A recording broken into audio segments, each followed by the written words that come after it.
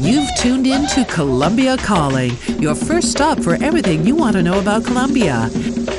How and where to invest, where to visit. From the Pacific to the Caribbean, the Andes Mountains to the Amazon jungle, Colombia has a slice of everything. Shooting from the hip, answering the questions that need answering. Here's your host, the journalist and hotelier Richard McCall, shedding some light on the fashionable South American destination of Colombia. It's that time of the weekend, folks. This is me, your host, Richard McCall, here in Bogota, Colombia, 2,600 meters closer to the stars. And this is episode 462 of the Colombia Calling podcast. This week's very special guest is Andrea González Duarte Vanderleu, and she is the creator of the foundation. It's a Dutch foundation, but it's here in Medellin, called Mi Barrio, Mi Sueño. And so it's a very nice episode about someone who was adopted from Colombia, grew up in rural Holland, and who has returned with her knowledge and with her understanding, of course, with her nationality and the country of her birth, and is giving something back, has put something back to empower women, principally in a barrio called La Honda in Medellin. So a very upbeat one. And obviously, I hope that my listeners in the Dutch community really listen to this one as well, just to hear how, well, it's an upbeat story. It's a good story about that. Who was in Bogota this last weekend? Who was here for the hailstorm, which was quite epic? That was on Sunday, and it kind of made a lot of the roads in Chapinero look like they'd been snowed on. So that was pretty cool. I mean, if you were inside and you could watch it from your windows, that was great. But if you were outside, perhaps enjoying the ciclovia, perhaps it wasn't so great. And anyway, quite an epic, as I said, quite a furious thunderstorm and hailstorm that we had on Sunday past. Grace Brennan will be bringing us the news this week, but before we go over to that, what did you think of last week's show with Camila Gonzalez Rosas, expert in diseases, tropical diseases, infectious tropical diseases, something that I just find so very fascinating. We've got some great shows coming up in the pipeline as well. I've recorded a good conversation with Todd Cooley, who's down there in Cali. He's an immigrant from, Missouri, St. Louis, Missouri, and is now living in Cali in the Southwest. We've also got David Restrepo, who's an expert on coca. So, of course, the plant used to produce cocaine. We've also got Natalia Pardo, who is one of the country's top volcanologists. And so we'll be talking about that as well, because there has been some news about that. And, of course, a few weeks ago when we had the tremor here in the country, which was 5.9 and felt very strongly all through the country, especially here in Bogota, more so in Bucaramanga, because it came from the Mesa de los Santos. That's where its epicenter was.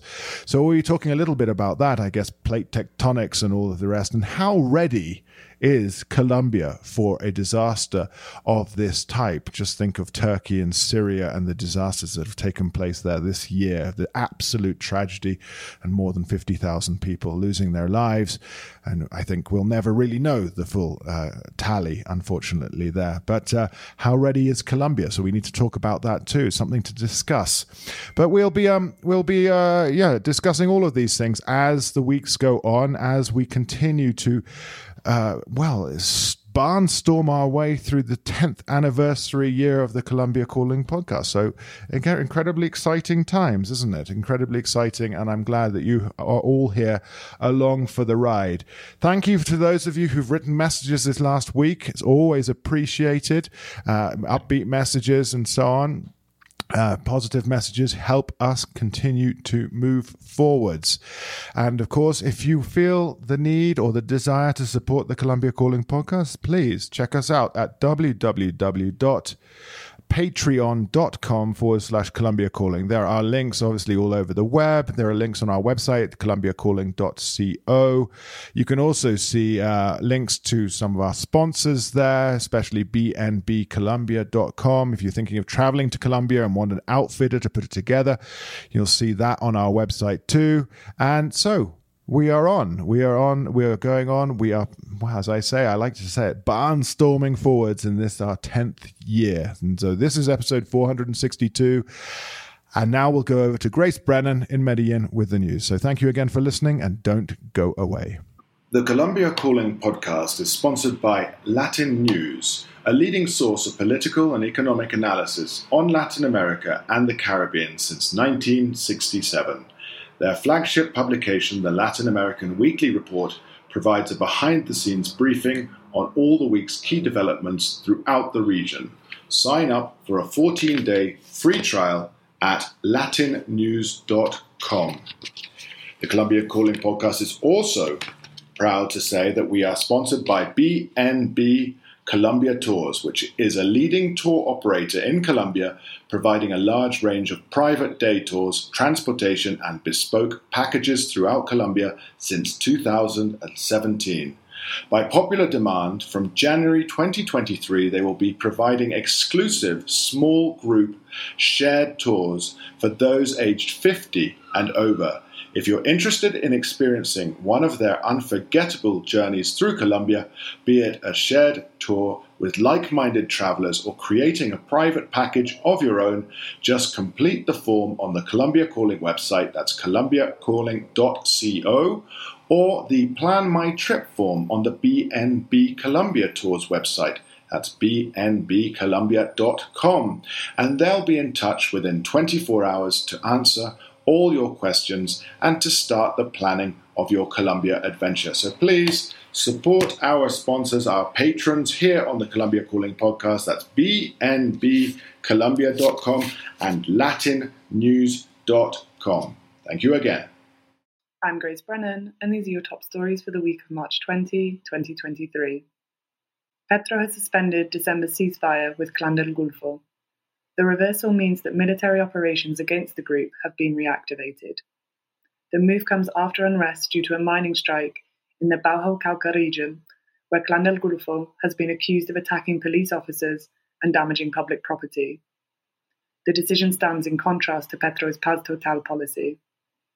Coca cultivation rose 35% between 2020 and 2021, according to the UN Office on Drugs and Crime. Despite the drop in demand for cocaine during the pandemic, due to supply disruptions and lockdowns, coca cultivation now stands at record levels, and Colombia continues to dominate cocaine trafficking routes. Reacting to the report, the UN Chief of Research and Trend said that supply has grown in South America as criminal groups take control of areas previously run by the FARC. An explosion across 5 mines in the municipality of Sutotausa last Tuesday killed 21 people. The cause was a combination of methane gas, carbon monoxide, and coal dust, which together triggered an explosion in one mine and sparked a chain reaction through 4 connecting mines. Both formal and informal mining takes place in the area. The mine where the explosion occurred was formal. Petro's government presented a labour reform bill to Congress on Thursday that would reduce working hours and boost overtime pay. The Minister of Labour said that the bill will guarantee the labour rights of nearly 22 million employed people in Colombia. Critics, however, say the measures could hurt job creation. Attorney General Margarita Cabello has accused the Foreign Ministry of inaction around migration at the Darien Gap. Speaking at a press conference, Cabello said human trafficking and illicit trafficking continues across the Darien Gap, and that a framework created 4 months ago to enforce human rights in the area has not been complied with. Heavy rains in the department of Cundinamarca have forced residents to evacuate. 56 municipalities in the department have been affected by emergency landslides, floods, and hailstorms. Since the beginning of the year, 3 people have been killed, 14 homes destroyed, and 82 hectares of agricultural land destroyed due to the extreme weather. Days after being inaugurated by President Petro, photos have been released showing the new Las Rosas Highway in Cauca in poor condition. The road is an alternate route to the Pan-American Highway, connecting the south and center of Colombia after it was blocked by a landslide in January. An inspection is already underway by the Public Ministry to determine if damage could have been foreseen prior to the execution of the contract. Controversy has ensued around Vice President Francia Marquez for using a helicopter to travel in Colombia. The cost of the transport has been a focal point of the criticism. At the beginning of the year, explosives were planted on the road to Marquez's house in Valle de Cauca. She has responded to criticism, saying that the state has a responsibility to provide me with security guarantees. Those were your top stories for this week. Thank you for listening.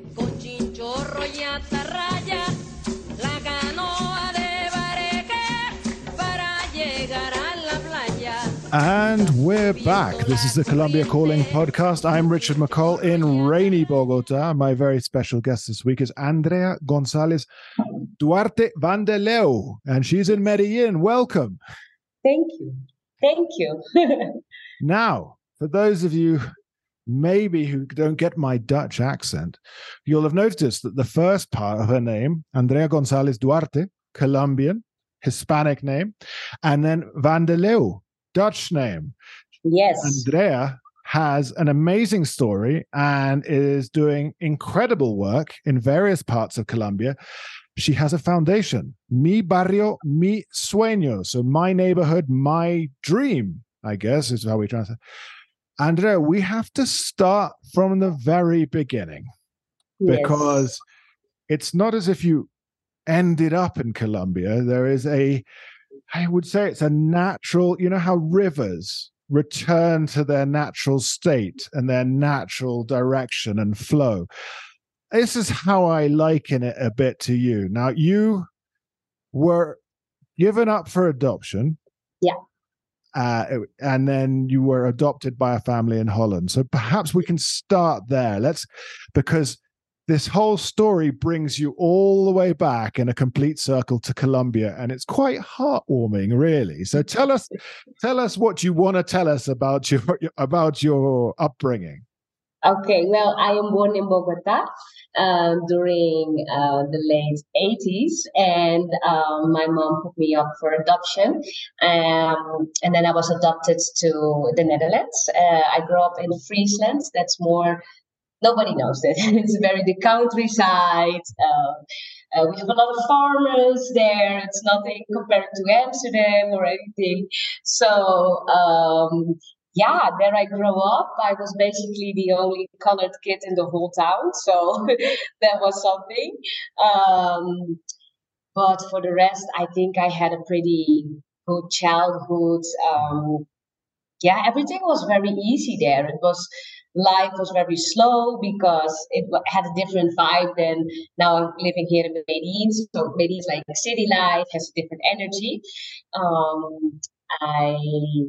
I think comparing to that is like totally different.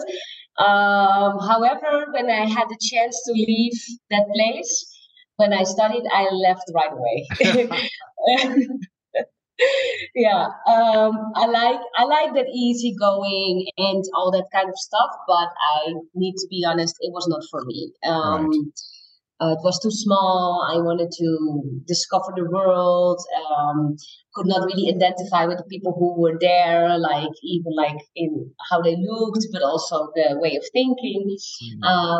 So then I studied to Groningen, to university there, and that was already better. It was, I did social work there, really liked my time there. And then I started traveling after my studies. And then I think I was 24, I guess. I'm not sure anymore. And then I moved to Curaçao, was one of the Dutch islands. I met there my boyfriend. He lived already there. He's Dutch, but he was working there. And then we lived together there for 2.5 years. And that is closer to Colombia. So you could visit Colombia way more easier. What was amazing. And then one time we went to Medellin. And that was for me like, wow, this is nice. Don't get me wrong, like Bogota, I love it. I'm coming from there, but the temperature, it doesn't do it for me. Sorry, it doesn't do it for me. That's okay. So when I came here in Medellin, it had the city vibes. It had a very international community also, but also, I don't know, I like the energy here in Medellin. The people are nice. And that's why we decided to move to Colombia. Right. Well, there's a lot there in that introduction, and I think I feel I need to explore right from the very beginning, because I do get a lot of emails from Colombians adopted overseas, perhaps who were adopted through less than legal means, and those who are adopted legally elsewhere and so on, but they want to find their roots. Some of them are not certain whether they want to meet their birth parents or not, or they just want to see the country of their birth, because, of course, there's this overriding question of identity. Like you said, you were in Friesenberg, I want to say Friesland. Friesland. All I can imagine is just pastures and cows. Yeah. That's what I'm imagining there. You know? And so, as you said, you are the only person of color, the only sort of in this area. So you knew from a very young age that you had been adopted.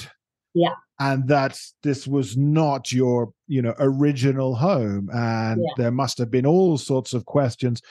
But can we start from the beginning? Do we know why you were put up for adoption right from the beginning?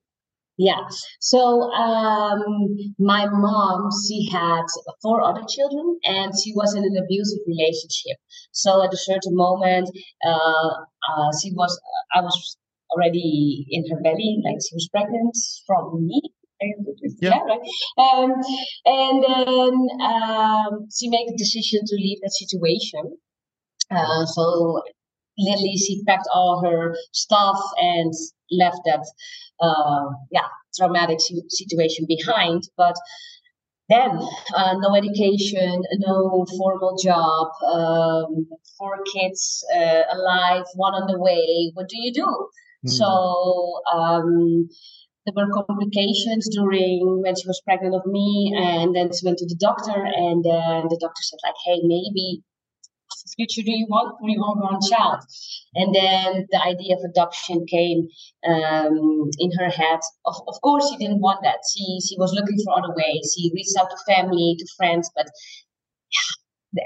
it was impossible for her. Yeah. So that was the reason that she was thinking, okay, I do not have any other options, and I do want to have a different life for this child. I do not want that she or he is going through the same situation. And that's basically what she made the brave decision. Wow. And you mentioned you have 4 siblings. Do you know them? Yeah. Wow. So when I was 19, I did my roots journey. I'm not sure if it's the same translation in English, but so I went back to my roots. I found my mom and my brothers and my sister. And how was that? A roller coaster. It was like I cannot describe that. I was 19, so I was pretty young. I think it was a good age to do it. For me, I went with my adoptive parents. So I was with them because I found it very important that they also was a process of that. They are part of my life. They're part of my story. So I really want to bring them along. It was just crazy because, as I told you, like, we come from the countryside. I grew up in the countryside, and we are very we are not hugging each other that much. We don't have that beautiful language. Hola, mi reina, mi corazón, mi vida. We don't have that. So when I saw my mom for the first time, she was all over me, emotional, saying all those words. I didn't speak any Spanish at that time. So the translator was telling me all those things. I was more like, wow, it was so much for me, because what I'm saying, I never had that how do you say that cariño, that how they express themselves. That is 180% different than how I was brought up. So it was I cannot really say it was this or that. It was like 10,000 emotions in 1 second. I can only this whole again very hugs and kisses and the again expressive nature. Okay, everyone always says the English are cold, or maybe the Dutch are cold, or whatever. There's just a different way of behaving. It's just a different way. It's like there's just and I don't know how you could possibly kind of accommodate that, because suddenly there's no personal space. Everything you do, think, wear, eat, space, how you look is in the public domain. And how did you feel? I mean, I guess because I'm imagining you know, your brothers, your mother come from like a working class background in Bogota. So whereabouts did you meet them? We meet them at our place. So we had like an Airbnb kind of thing.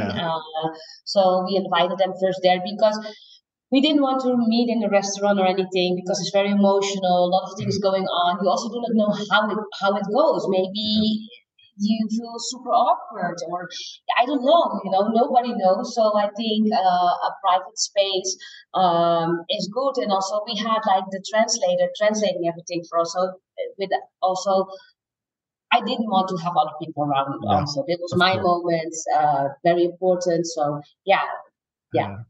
And so where she's from, a far off barrio of Bogota? Yeah, she now they living in Santa Librada. It's very it's far. Like in a barrio. Yeah. And one thing that always it would be very interesting to me as a observer is how is the relationship between your birth mother and then your Dutch parents? How did they react? Yeah, very respectful, very respectful. They hugged each other. They were like, "Thank you for everything you did to raise her in the way she is." They were like super proud of me. So yeah, I think they have sometimes contact still, like on WhatsApp. Now everything is easier. Like, I mean, when I was 19, that's also like 13 years ago. So we didn't have all this WhatsApp and all that kind of stuff. So, but they were emailing to each other, and always a lot of respect there. So not any jealousy or anything. Of course, when all that happened, I traveled with my adoptive parents like 1 or 2 days out to get a break. And then we had good discussions like, okay, what's that for you? Did my role change in your life? All those kind of things. And even if the Dutch people or like the European were more like cold, we are very open. So we speak a lot about how we feel, what that does to me, how I see that as an individual. So we had very good conversations about that. It's just a very emotional and dramatic story. It's very intense, that kind of thing. And obviously you had from what I can tell, a wonderful, loving family in Holland. So there are the stories that are not as nice as yours as well. And do you still have contact then with your brothers? Sometimes they visit in my house, or even my niece was here because she was traveling. She said, "Tia, can I stay with you?" I'm like, "Yeah, of course." Nice. So we are, it's good. Yeah. Nice. And did you have siblings in Holland as well, or you were the? Yeah. So you've got two worlds. Yeah, I have like a whole big family.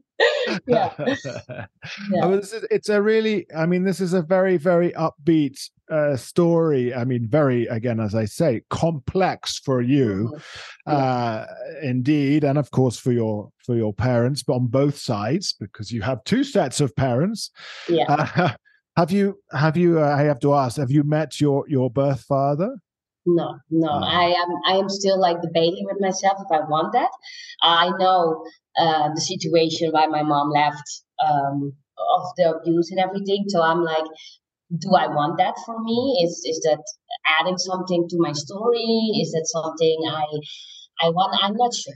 It's still like in my head somewhere, and I need to think about it. That's, I'm neither here nor there. That was just me being a nosy journalist. But so I think there's a lot to say, because you went through all of this. You studied social work in Groningen University. And so your life channeled itself towards this return, and you set up Mi Barrio, Mi Sueño. It's to help people, obviously, in less fortunate situation. So you have carried some of this with you all of your life. There is a complete recognition of the life that you were, afforded in Holland, and you're bringing your knowledge now back to the country of your birth. It's kind of incredible. How did it come about? You have to tell us. It's like what was your thunderbolt moment and said, I've got to stay here and help? I think everything happens for a reason, and with me, my whole story, it's flowing, it's going, and it all went very natural. Like when we were living on Curaçao, we at a certain moment we had the feeling, okay, we want to move from here, but we don't know exactly where we want to go, and that's why Medellin came. When we were on holiday, we were like, oh, this is amazing. So let's go here. Okay, let's do it. Because we didn't want to go back to the Netherlands. We were like, okay, that's not for us right now. What do we want? And then I was like, okay, yeah, I also want to discover my culture, where I come from, speak the language and everything. So that's how we came here. And that was not directly that I thought like, oh, I'm going to start a foundation or anything. No. I started working just in a normal business, a language school. And then I started a social enterprise called Volunteers in Colombia. Mm-hmm. And that was to connect international volunteers with smaller local NGOs. Because, of course, that social work is in me. I wanted to do, then the idea came like I wanted to do something back. But I'm not sure how. And then through that work of the language school, I saw a lot of people wanted to give back, but could not find the right NGO. Mm-hmm. So that's basically where I created the bridge. And then we came in a pandemic. Well, you were here also. Yeah. And that was something. And when in the second week when we were still in the pandemic, it was crazy here. People reached out to me, hey, Andrea, can you do something? Because I was working with a lot of NGOs. And they were like, Andrea, please, can you help us? Can you do something? And then I felt very connected with, I need to do something back. I am now in a position to put in my network into work, to have a bigger reach.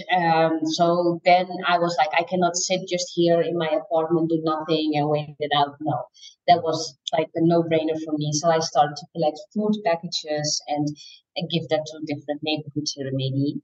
Yeah, because right at the very beginning, when we didn't know what was going on and we were all being locked into our houses, and then of course, the people who are out, who have to walk the streets to earn money, are not earning money, and they're not being able to get any food. So you were making these food packages, and so that's became the formalization of your foundation, really. Yeah. After that, give me 1 second. Sorry. So I started to collect all the food packages and hand it out to different neighborhoods here in Medellin. I created a map on Google because there were a lot of people who wanted to give back, and I was very happy with that. A lot of expats, a lot of nomads, a lot of people. They were like, okay, let's do something. The only problem was that there was no organization in it. Right. So I created Google Maps that everybody could pin in which neighborhood they went, so that we knew that not one neighborhood is getting a lot of help and the other one not. So I tried to start to do that, share it with everyone I knew who was giving food packs or everything. And then I came in the neighborhood La Honda. It's an how do you say, innovation? Yeah. And then I met Diego Baltran, and he has also another organization called Boxeo para la Vida, and he was helping me with handing out the food packages, and we start talking. I start talking also to the women and children there. And at that moment, next to the pandemic, also a lot of case of abuse raised especially in those neighborhoods. People were frustrated; they would not know what was going on. They coped sometimes with taking drugs and alcohol, and the situation in the homes was not very bad. Let's keep it there. And that hit me, of course, because of my history. I know what my mom has been through, all of that abuse. And unfortunately, for the pandemic, it was already there, but we heard so many horror stories that I was like, okay, I cannot let this just be and happen and just hand out food packets. I need to do something more sustainable.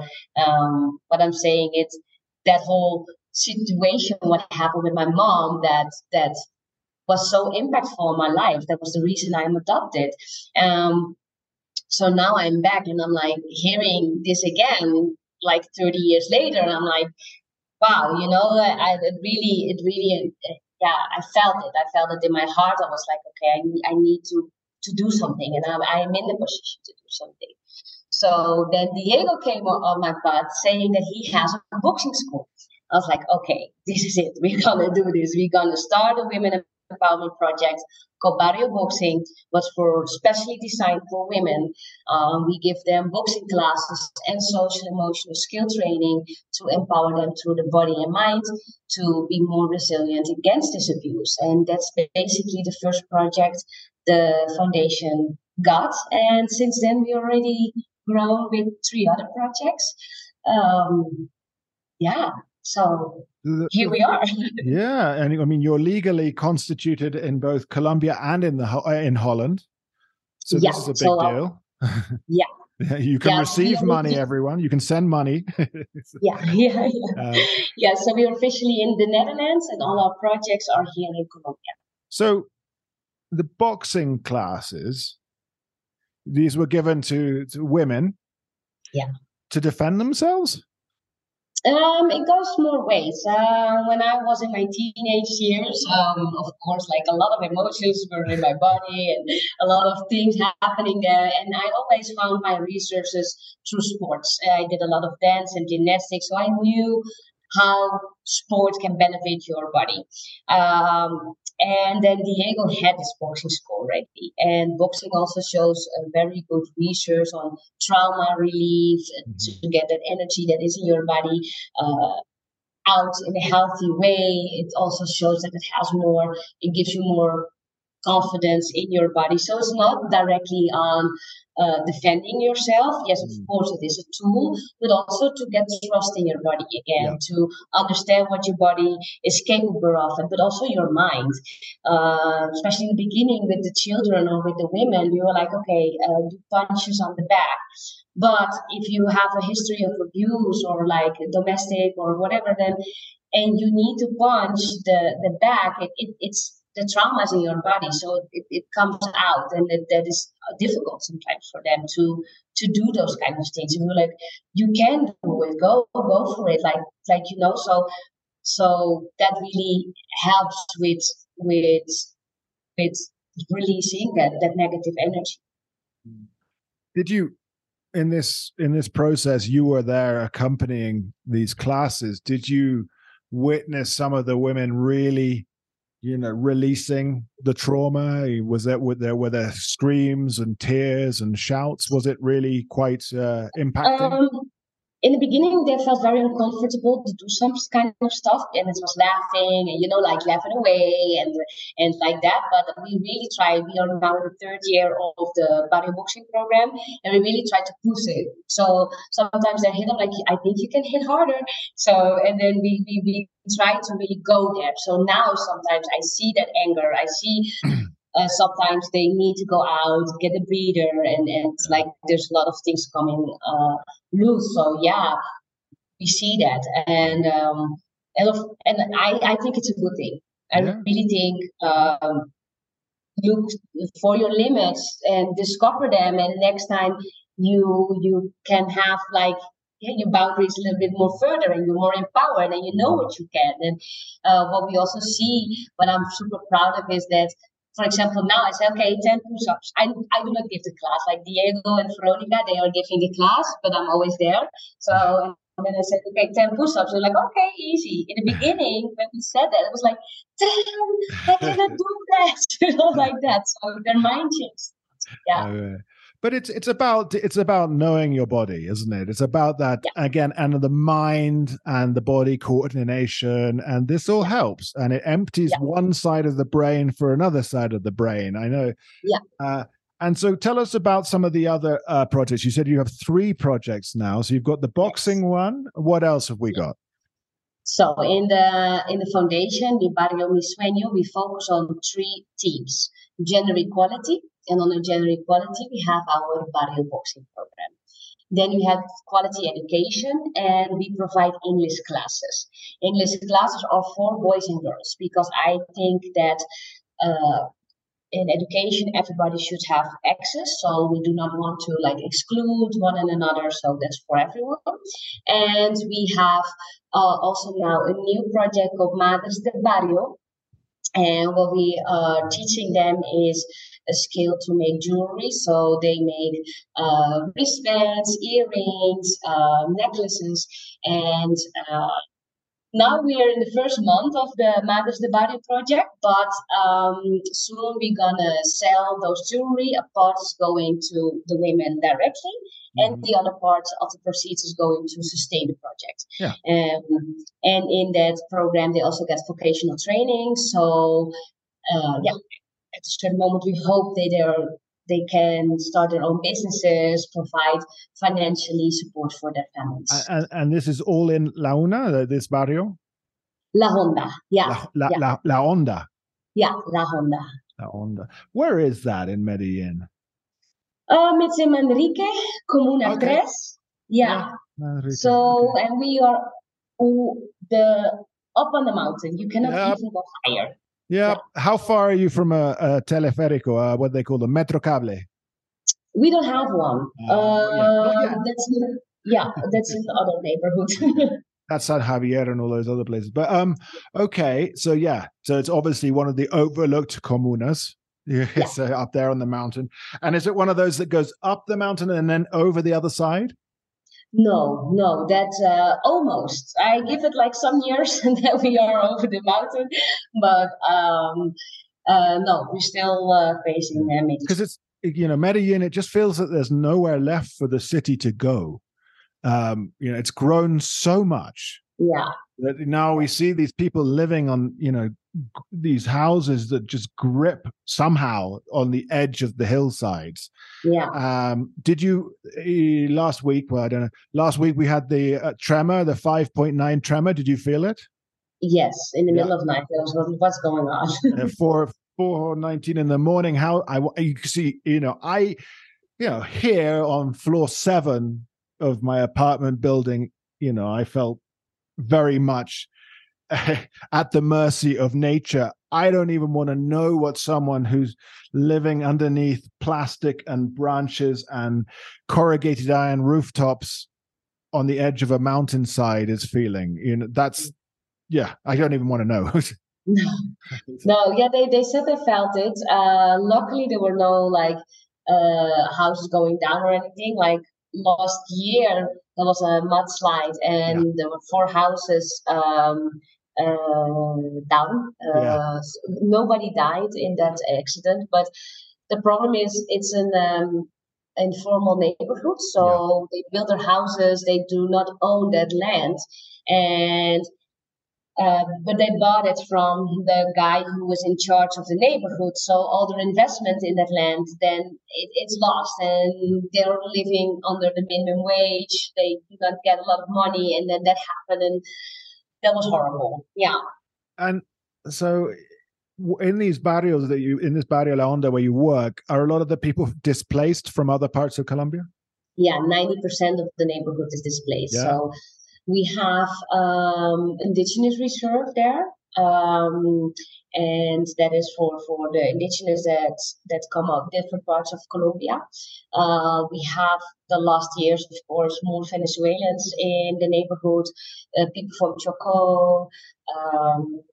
For example, Veronica, one of my boxing teachers, she comes from Batulia. It's a small village here in Antioquia. And when she was 12, I'm not sure who knocked on her door, but there were people who knocking on the door, and they said like, "You have 1 hour," and then they moved with the whole village out of there, and then they come in these kind of neighborhoods. So, yeah, that's what I'm saying. Even the people who I work with, who work in the foundation, they are also displaced. Yeah. So imagine if you have indigenous, the indigenous people, Emberas, are probably displaced a lot from Choco and Antioquia. Yeah, but also from Putumayo. Putumayo. Okay. Yeah. Wow. And then Venezuelans, obviously, yeah, we know, and Choco. I assume people come down from Urabá, that kind of area, and so on, because it's still going on. All of these things we talk about, how the kind of Medellin miracle or the Bogota or the Colombia miracle. It's the reality is these things continue today, and projects such as yourself have to work in these areas because you get there more than the state does. That's the truth of it. You have more of a, I suppose, representation and more respect in the barrio than a lot of state entities. Don't say anything because you don't get yourself in trouble. I can say it. Okay. But it must be a very heart-wrenching experience to see new families arriving, young kids in this situation. So incredible work that you're doing, gender equality, education. And this Madres del Barrio, what exactly are you doing with Madres del Barrio in this project? Yeah, so the idea came with a friend of mine because the Barrio Boxing project is amazing. We see so much change. We see so much positive change. The women build community in the neighborhood. What's very important because sometimes the moms became a mom very young, so they stay at their house. The boyfriend is working, so they are very isolated. And people from Venezuela, especially, the mom is just in the house, feels a little bit scared.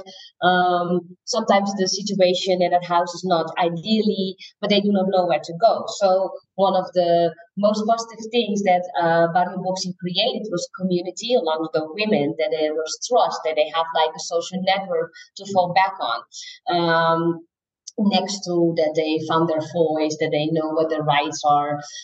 So Luz Nai, she is one of our participants, and at a certain moment, I had the idea to make wristbands. And then a friend of mine, she said, "Oh, I want to also start a new business with jewelry and selling that, but I also want that it's making a positive impact." Her name's Annelie. She's also from the Netherlands, and then I said like, "Hey, I have amazing women here and mothers here in the foundation. Maybe we can construct something together." And with Luznai, I asked Luznai, like, "I think you do an amazing job. Do you want to be head of that project? Do you feel comfortable with it?" She said, "Yes, Prof, I definitely want to do this."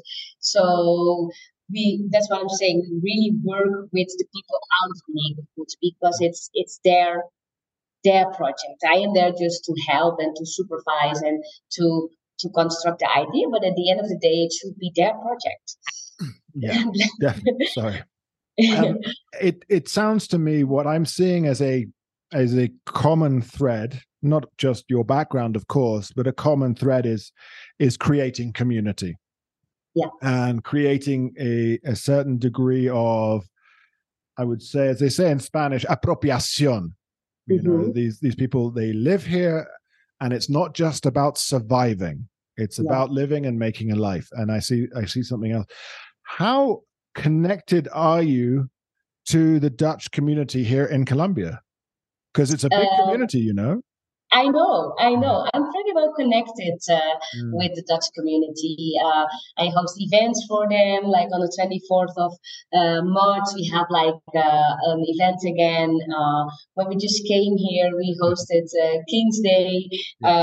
So I am pretty like, I love it because there are like different kind of Dutch people traveling. So, and of course, it's also nice to share the struggles when you're in a different country.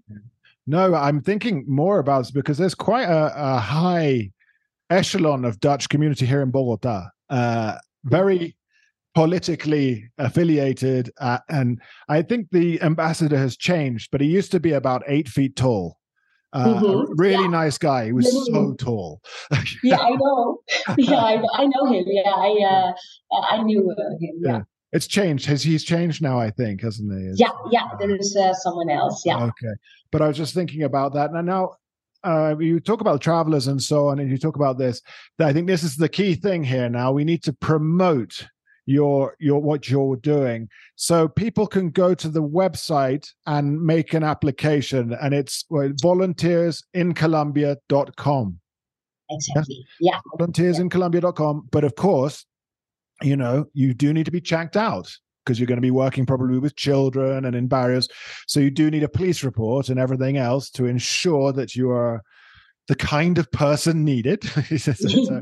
But and then you can do you have to donate to volunteer?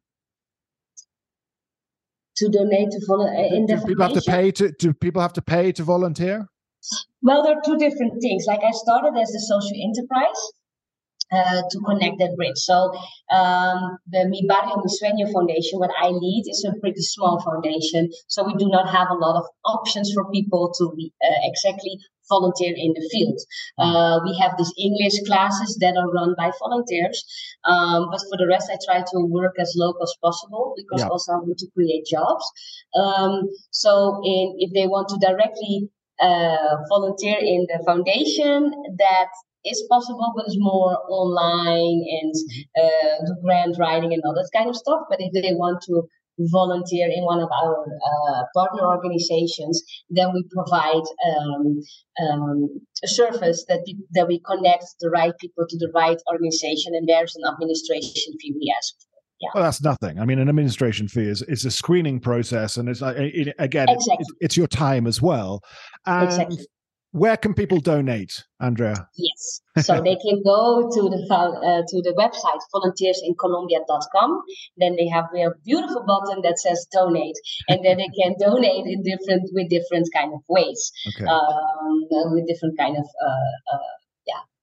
PayPal and all that kind of stuff. Yeah, and they can choose where the money goes, or it just goes to a central fund. They can say, I wanted to go to the boxing, or I wanted to go to the Madres del Barrio, or that is central, but we do have a GoFundMe right now going on because we just started with our Madres del Barrio project, and we need start capital to make this to a success.